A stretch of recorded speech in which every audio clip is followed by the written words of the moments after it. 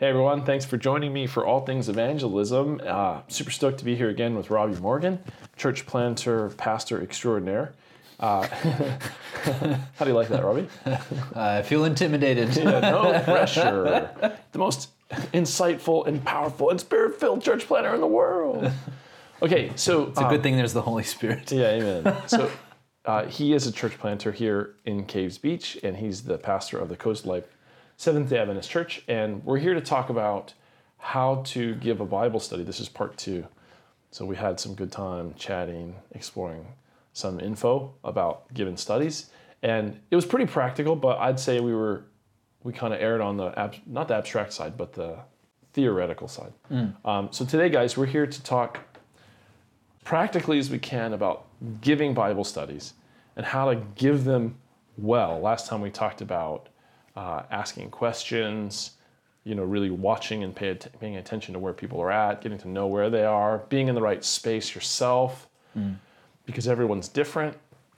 And now we're gonna talk a little bit more about just in the Bible study, how to kind of deliver information as best as you possibly can to someone. So Robbie, bro, what I want to do is go over kind of like the skeleton of going to someone's house, your cousin, your brother, your sister, your friend, and having a Bible study. So would you mind, I'm just putting you on the spot here. Go for it. Just walking me through what you would see on a big picture level as an ideal Bible study from start to finish. Like Robbie goes to Robbie's friend's house that you're studying the Bible with, and give us an overview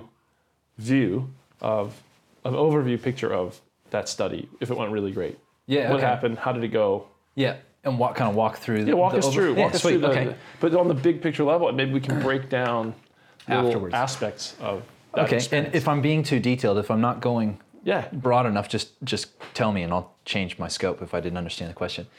The first thing I would say is I want to connect with them somewhat socially beforehand. So there's a real connection, there's opportunity to build rapport and establish our relationship, talk about life for a little bit. And it's best to do that before the study rather than after. There's going to be time of prayer together. There'll be a time of going through the study. There will also be, in the study, questions that will take place that I would call an appeal or a miniature appeal, where I'm asking for clarification. I'm clarifying whether they understood, what do they think about this, is what we've looked at so far acceptable and understandable, so that it's preparing them for the decision we're going to ask for at the end. So I'd be doing that throughout. We'd be presenting what the Bible study is, why does it matter, what does it mean practically, or maybe what, why, and how to do it practically, I guess is a better way to say that.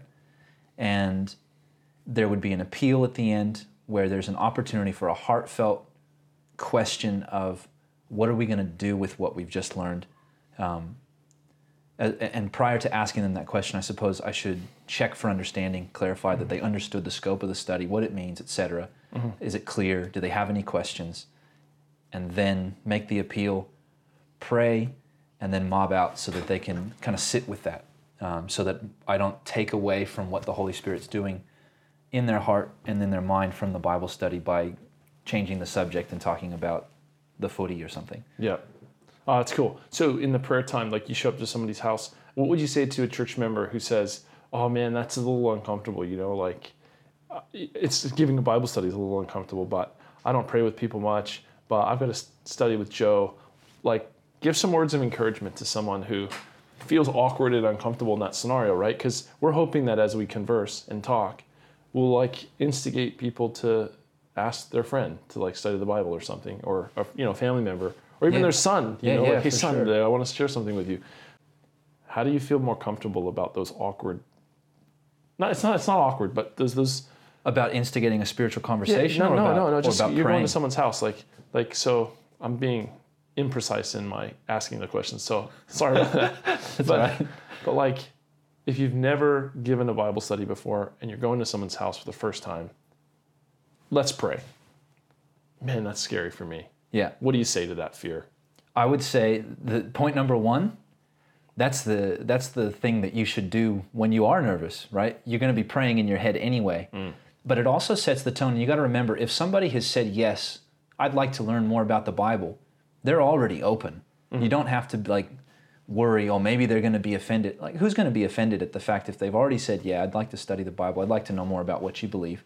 You just invite them and say, hey, and you set the example by yourself, because you don't have to state, we have to do this or you must do that, or you say, hey, would you mind, if you wouldn't mind, I like to always pray before I read the Bible. And you just pray. Yeah. You don't have to invite them to pray if you're not comfortable to do that. That's putting them on the spot a bit more. Yes. And my experience is, I can't think of anyone who's ever turned me down in that context about prayer, or, in fact, most contexts, to be honest. Even people who are antagonistic towards religion have not been negative towards me in most cases when I even ask to pray for them. So I think most people are receptive. Most people are more spiritual than you think. Yeah. Absolutely. I really believe that. I wonder if there's not, obviously there's the spiritual impact of praying. Yeah. But also, I wonder if praying with someone that you're going to give a Bible study to doesn't break down barriers, because it demonstrates on your part humility. Totally. And an acknowledgement of your need, where you're not a person coming to kind of point down at another person and say, believe this, but you bow your head, you call upon God to give you insight and guidance and direction. I wonder if that doesn't, to a degree, soften someone's heart in relationship to you when you're praying with them before a Bible study. And I think beyond that, in all of these opportunities, if you take the posture of, I'm not here just to teach you because I know everything, like you're saying, you're inviting God to lead us. You put yourself on their level playing field. All of a sudden, that breaks down boundaries in a huge way. Huge way. Yeah, that's awesome. Changes the perception. We're here to learn together. And when you say things like that, that helps break down that barrier too. Because it's true, right? Like, totally. Every time I give a Bible study, I've got my pencil out and I'm like, I find every time I study the Bible with someone, I find new things that I didn't know before I did the Bible study, as a general rule. Yeah. So small talk, you chatted, you caught up, you took genuine interest in your friend. Yeah. And, okay, let's study. Where are we going to study? Over here, over there. Are you choosing a particular place in the house that you prefer to study when you go to someone's home? I haven't really thought about that too much. I often just go where they're comfortable. But if you are sitting there and the television's going and it's a distraction, it's a good idea to probably try and go to a different location from the telly or from something that's noisy, or to just say, hey, would you mind if we just turn the telly off for the time we're doing this? And when you pose it that way, most people aren't offended by that. They, oh, yeah, because my experience is that a lot of people just have that background noise going all the time and don't even notice. Yeah, I've been in that scenario on many occasions. The first Bible study I ever gave to anyone in my life, I remember the person's name. Her name was Teresa. Yeah. And she lived in South Dakota, and her TV was on all the time, and there's always lots of smoke in their house, in the people's home, and her husband, Gene, was always on the couch. And I remember, I'll never forget, it was a white couch, but where he sat, it was like dark, because he never really bathed. He was he actually was a garbage truck driver who never bathed, and it was just crazy. You go into the house, it's a white couch with a big black spot where he sat, because he was always dirty. And the house was, the area we were studying, it was not conducive to the study. Yeah. And because I was new at giving Bible studies, I would come prepared with like 35 verses all over the Bible. It was as if I was studying with some Baptist scholar, and I had to prove everything, Which you don't have to do, by the way, in 99% of cases. I totally didn't understand. Just so you guys know what I was doing. I had no understanding of. I was clueless, and I didn't realize that this woman did not need that kind of Bible study. But anyways, that's what I was there for. And I was sincere and passionate and fired up, and I think that carried her through that, 100%. But that environment, I remember on several occasions, I just, hey, you mind if we go in the kitchen in the other room? Because it's so distracting. And she'd always be talking to Gene, and they'd sometimes get in fights during the Bible study and have these awkward conversations, hey. So I eventually just said, let's go to a different space that was more accommodating. Yeah, totally. And conducive. And I found most people are agreeable to that anyway. Like when somebody invites you into their home to study the Bible with them, or accepts that request, they're usually there saying yes for a reason. They want to learn. They're open. Yeah. They'd like to know, and so usually they're kind of new to this type of thing, in my experience. And even if they're not, it's irrelevant. They often are willing to just go, oh yeah, that's what you do. Okay, then we'll do it that way. Yep. Most people are just so much nicer than I think we think. We think, yeah. Like you get into their home and people are people, and if they want to learn, they're open to it. So yeah. So, bro, yeah. do you have like a time frame that you like to shoot for in your Bible studies? Yeah, and I have shoot for because I don't want to make you feel like what you say is what you do. Oh no, I'm just gonna tell you that I struggle with time management. I would say, yeah, in Bible, well, in general, but but I think in a Bible study, especially at the beginning, try and aim for less is more.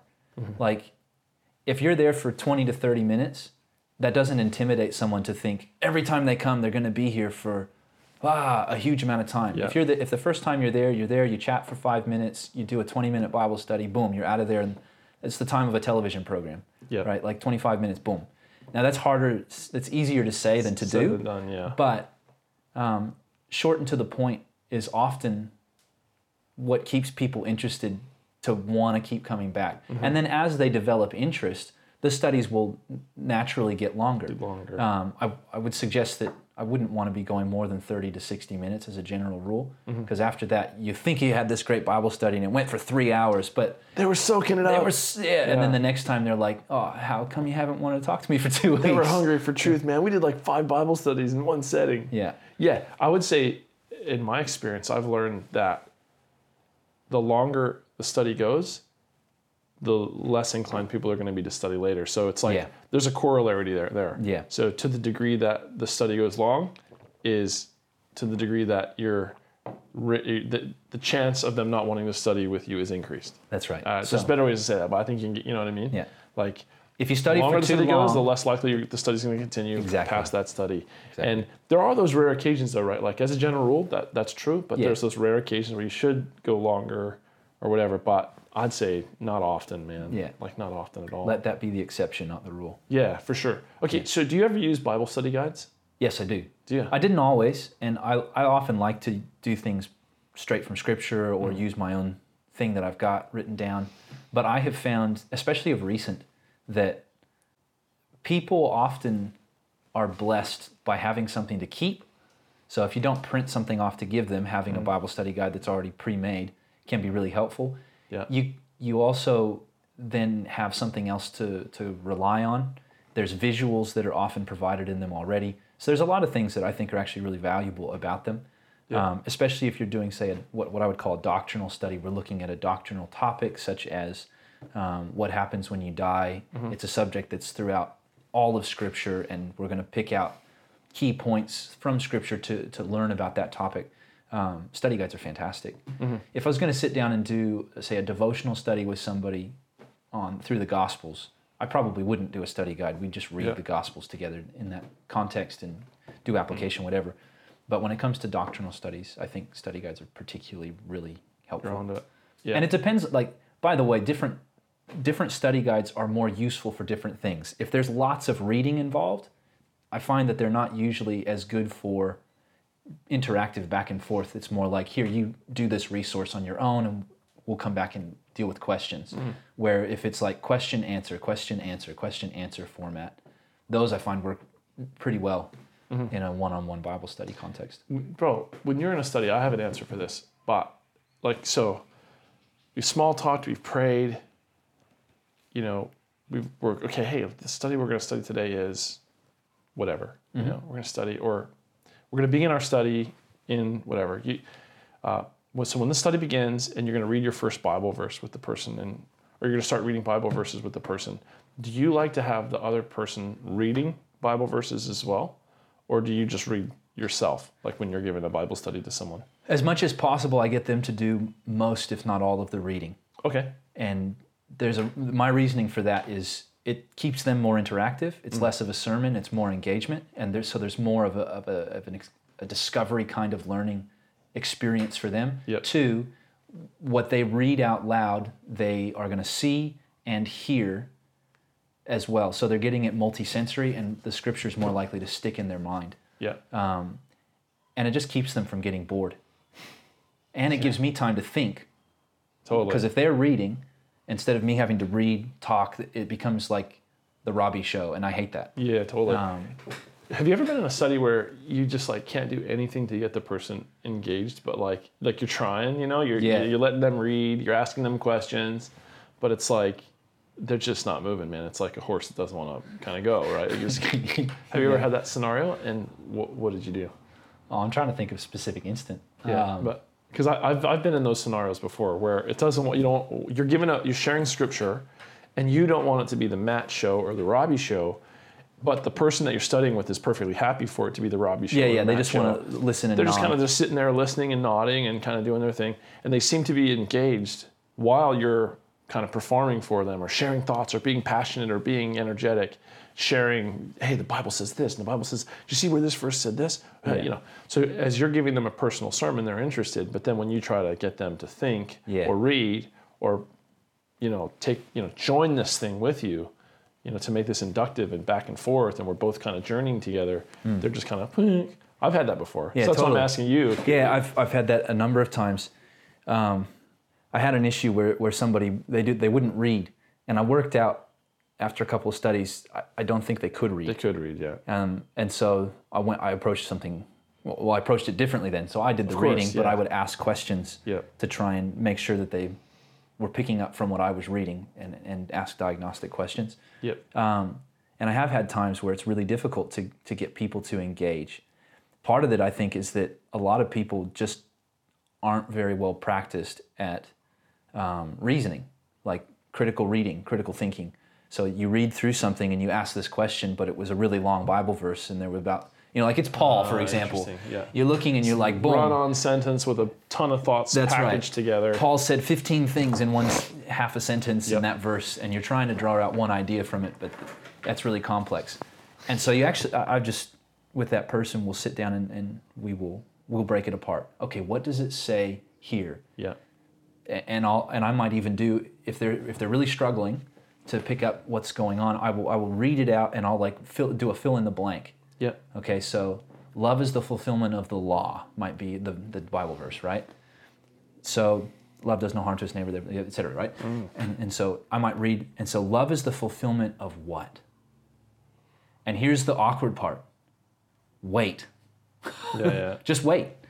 Wait for them to answer. And a lot of the time, they'll get there.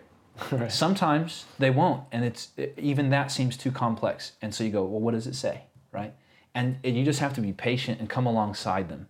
And I think tone matters, that you're not sounding demeaning towards them, but yeah, you're almost like a tutor in that sense. I was thinking of personal trainer. Yeah, that's right. It's almost like a good Bible study is more like you're someone's personal trainer than it is like you're a performer on a stage, So it's less like a movie, and more like a training session with a personal trainer. So that's an interesting analogy. I don't know if anyone listening to us can follow this. I know that you'll be able to because you hang out with me enough to get my metaphor. But it makes sense. You're not watching it; you're participating. And people are conditioned, by the way, by just watching stuff all the time. The modern mind is being shaped to just watch it. Like shaped by. I want to say we're habituated to sit and watch. Yeah. Whether it's our phones or our iPads or our television sets, I sit and I watch. I go to concerts, I sit and I watch. Like everything in the world, it almost seems like it's sit and watch. Yeah. And so then now I'm giving a Bible study and I want the person to join in with me. We're going to think together. We're going to consider together, and that person's going to get their mind moving and functioning and processing and considering, but I've got to help them as the facilitator of this discussion and Bible study to get out of that mindset so that now we're engaging together. So I guess maybe that would be a good metaphor. A good Bible study giver is more like a personal trainer than they are like a stage performer or actor. Yeah. That's cool, man. I love it, dude. That's cool. That's a cool thought for me. I'm going to keep that one in my head. Take it. Because it's true. I've noticed that. And it takes more work for the person giving a Bible study. But it's more rewarding. It's better for the person you're sharing with. Totally. Yeah, it's crazy. So it's like if you, Anyways, go to Cirque du Soleil and see them do all those magnificent feats with their bodies, but you're sitting in there getting nothing out of it other than, whoa, that's awesome. Look at him like jump around. Yeah. How do you do that with his legs? And this is something to think about. Like when we're giving Bible studies, one of the goals in the back of my mind is that when I leave, are they going to read the Bible between now and next time that we come together? Yep. Am I helping them to learn to do that on the way? Right? You can present things logically, and that's important. You can present things well, and that's important. You can present things with passion and with conviction, and that's important. But at the end of the day, you're not going to be there forever. I don't care who you are. You will not be there forever. And if they are totally dependent on you to understand it, then it will only take them so far. Yes. But if you can, on that journey, be leading them into learning to think and read and listen for the Holy Spirit as they go, they're going to get 1,000,000 times more out of it.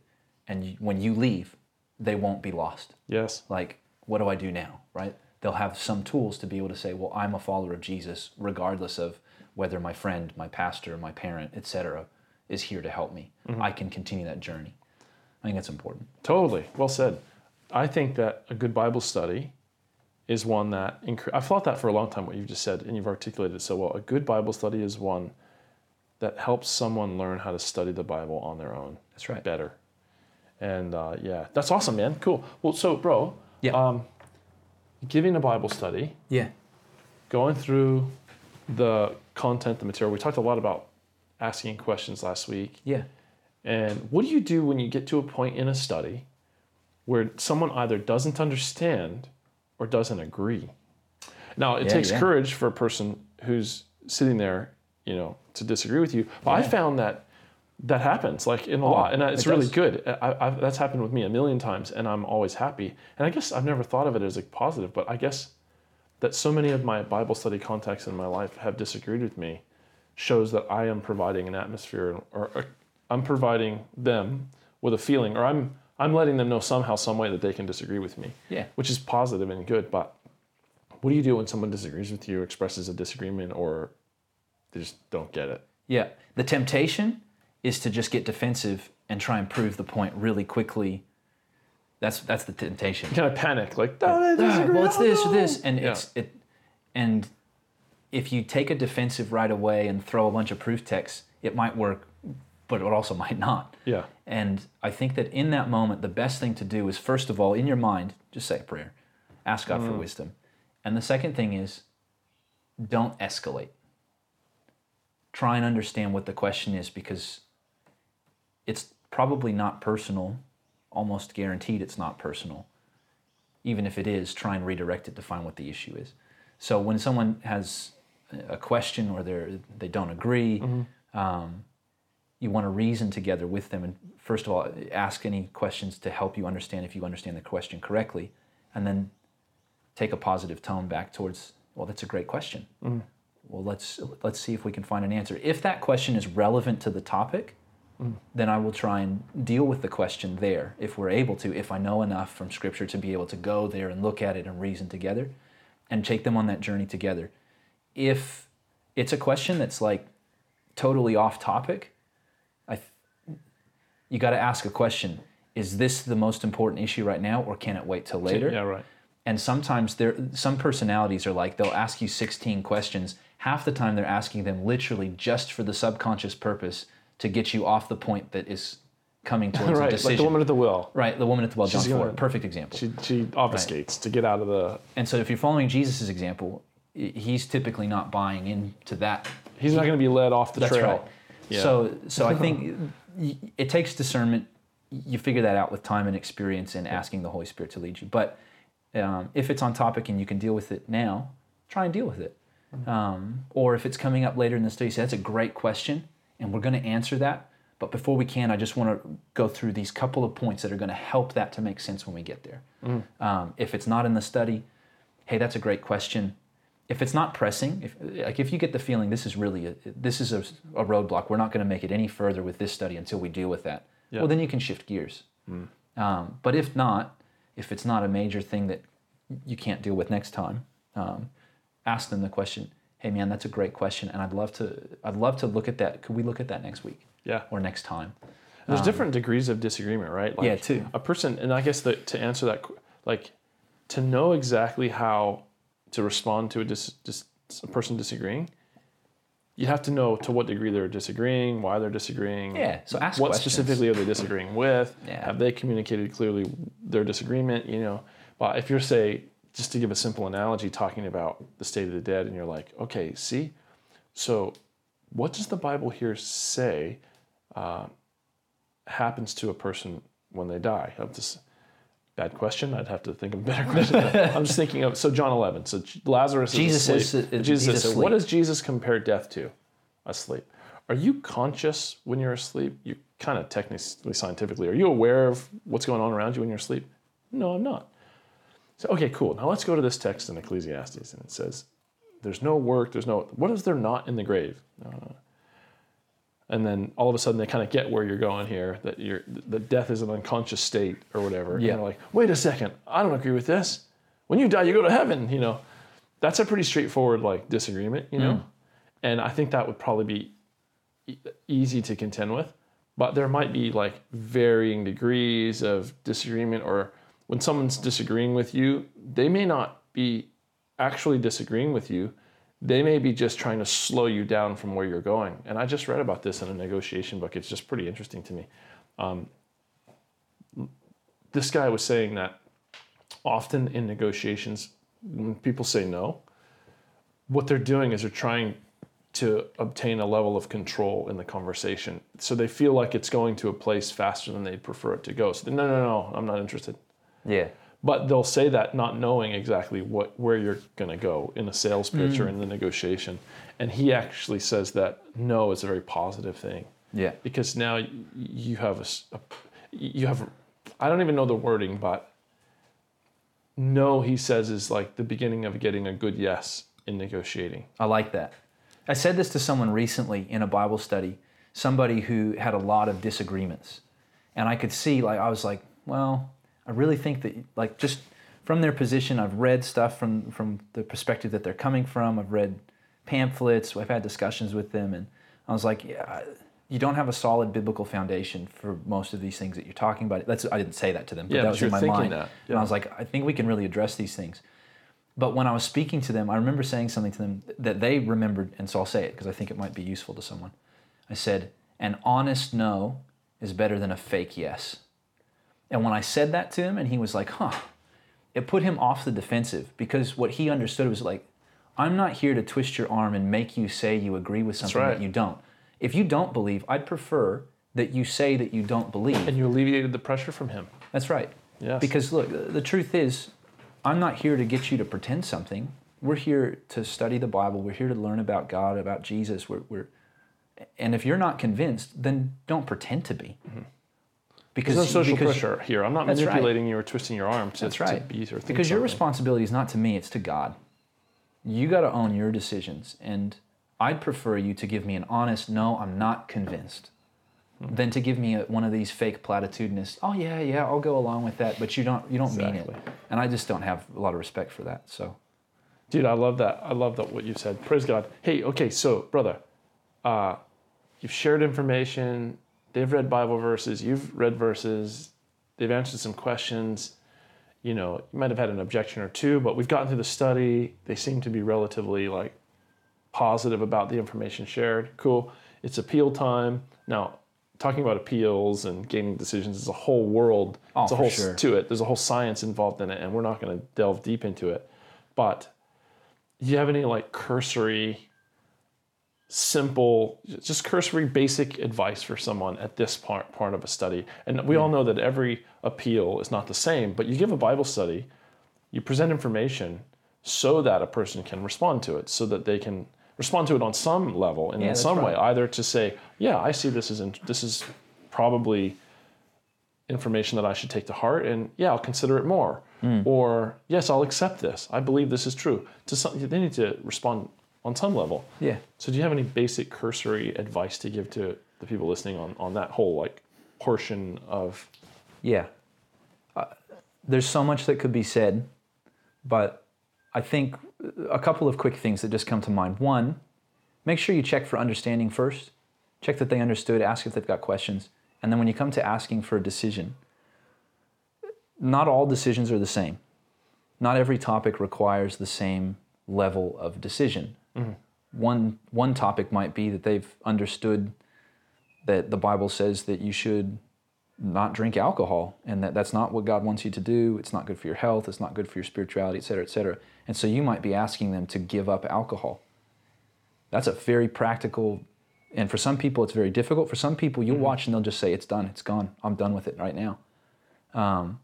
Give them a practical opportunity. But some decisions are not practical. They're I'm assenting to a belief. Right. And Jesus is the divine Son of God. He That's is right. equal with the Father. He's truly and fully God. That's it. And so how do you practically exercise that? Well, that's very ambiguous. Yeah. So my first advice to you would be, make your appeal relevant to your topic. First of all, it needs to be in line with your topic. If you've done a Bible study on the Sabbath, don't make an appeal about something that's not the Sabbath. That should be obvious, but it might not be. But the second thing is, if the topic is like naturally leads to a practical application, then make a practical appeal if it's appropriate for that person. If it's not, then make an appeal that's not a practical appeal, like we've just talked about. Does that make sense? Yep. Like that seems really simple and obvious, but sometimes I think we're just so afraid that people will say no when you ask them, that we never give them an opportunity to respond. And so don't be afraid to get a no. Because remember, at the end of the day, they're not saying no to you if they make an honest no. They're saying no to God. And that's a bummer, but that's not your responsibility, right? You do the best that you can do. But if you don't provide them with an opportunity to respond, who's it on? It's on you. It's not on them, right? And they can be saying no for now. That's right. And you might need to revisit it, or you might have to ask the question, what is it that would keep you from making that decision? Why? Because they've said it's clear already, they haven't had any questions, and then they say no to the decision. You got to ask a question, well, is my decision too much for them? Why are they saying no? And sometimes it's good just to ask. Yeah. Those are a couple of thoughts. I think it's great. I have a friend named Josh Marco who gave Bible studies to David Asherick, and when David was not a believer, and David recounts those Bible study appeals that he would give, and he would just read the appeal out of the Amazing Facts study guide. And Dave used to say it was the most awkward thing, because Josh would just sit there and be like, okay, so David, and he'd be looking at David, and then he'd look back at the study and go, do you accept the Lord Jesus Christ as your personal Savior? And he'd look back at David and stare at him while the Bible study guide's just sitting right next to his, in his hand. And David would go, I guess so. Okay, and David, will you covenant with God to study his word every day so you can be close to Jesus? And then he'd look back at David, and David would be like, sure. And he looked back, and he said, this is like this awkward kind of appeals. But he said, even those appeals, as, what would you call them, clumsy as they were or robotic as they were, he said he would just go away and go, yeah, I decided I'd study the Bible. Yeah. And he just start studying, you know what I mean? And so that's an encouragement to us, because your appeals don't have to be Mark Finley appeals in every Bible study. It can be a matter of simply saying, just honest communication from your heart. Yeah. Like, hey, Jim, it's been a pleasure to share this with you, and I really believe that God doesn't just want us to hear his word. I believe he wants us to do it because he loves us, and he wants us to have the best possible life we can have. And so would you like to say to God that you'll accept this and you'll practice this in your life, in your own life? Will you pray? And we had a Bible study on prayer. Like, will you commit for 15 minutes a day to just open your heart before God like he's your friend? Would you do that? Yeah. You know what I mean? Like, there's nothing wrong with just simple, honest, from the heart, and I think that's really, really great. Totally. So Robbie, I'm going to be efficient here and follow our own rules. Yeah. And just say to everyone, thank you so much for joining us for All Things Evangelism, and this episode in particular of how to give a Bible study part 2. We're going to have a part 3. And we're going to have a part 3. Oh, there we go. Because there's a piece of paper sitting right in front of us that I've been looking at thinking, we got to talk about that. So we're going to do how to give a Bible study part 3 in Robbie and I's next episode of All Things Evangelism, and it's going to be on appeals.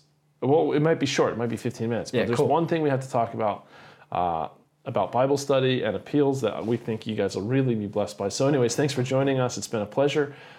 Please share these podcasts around if you feel that you know people that can be blessed and encouraged by them. We'd love it. And take good care until next time. See ya. Thanks, Robbie. Bye-bye.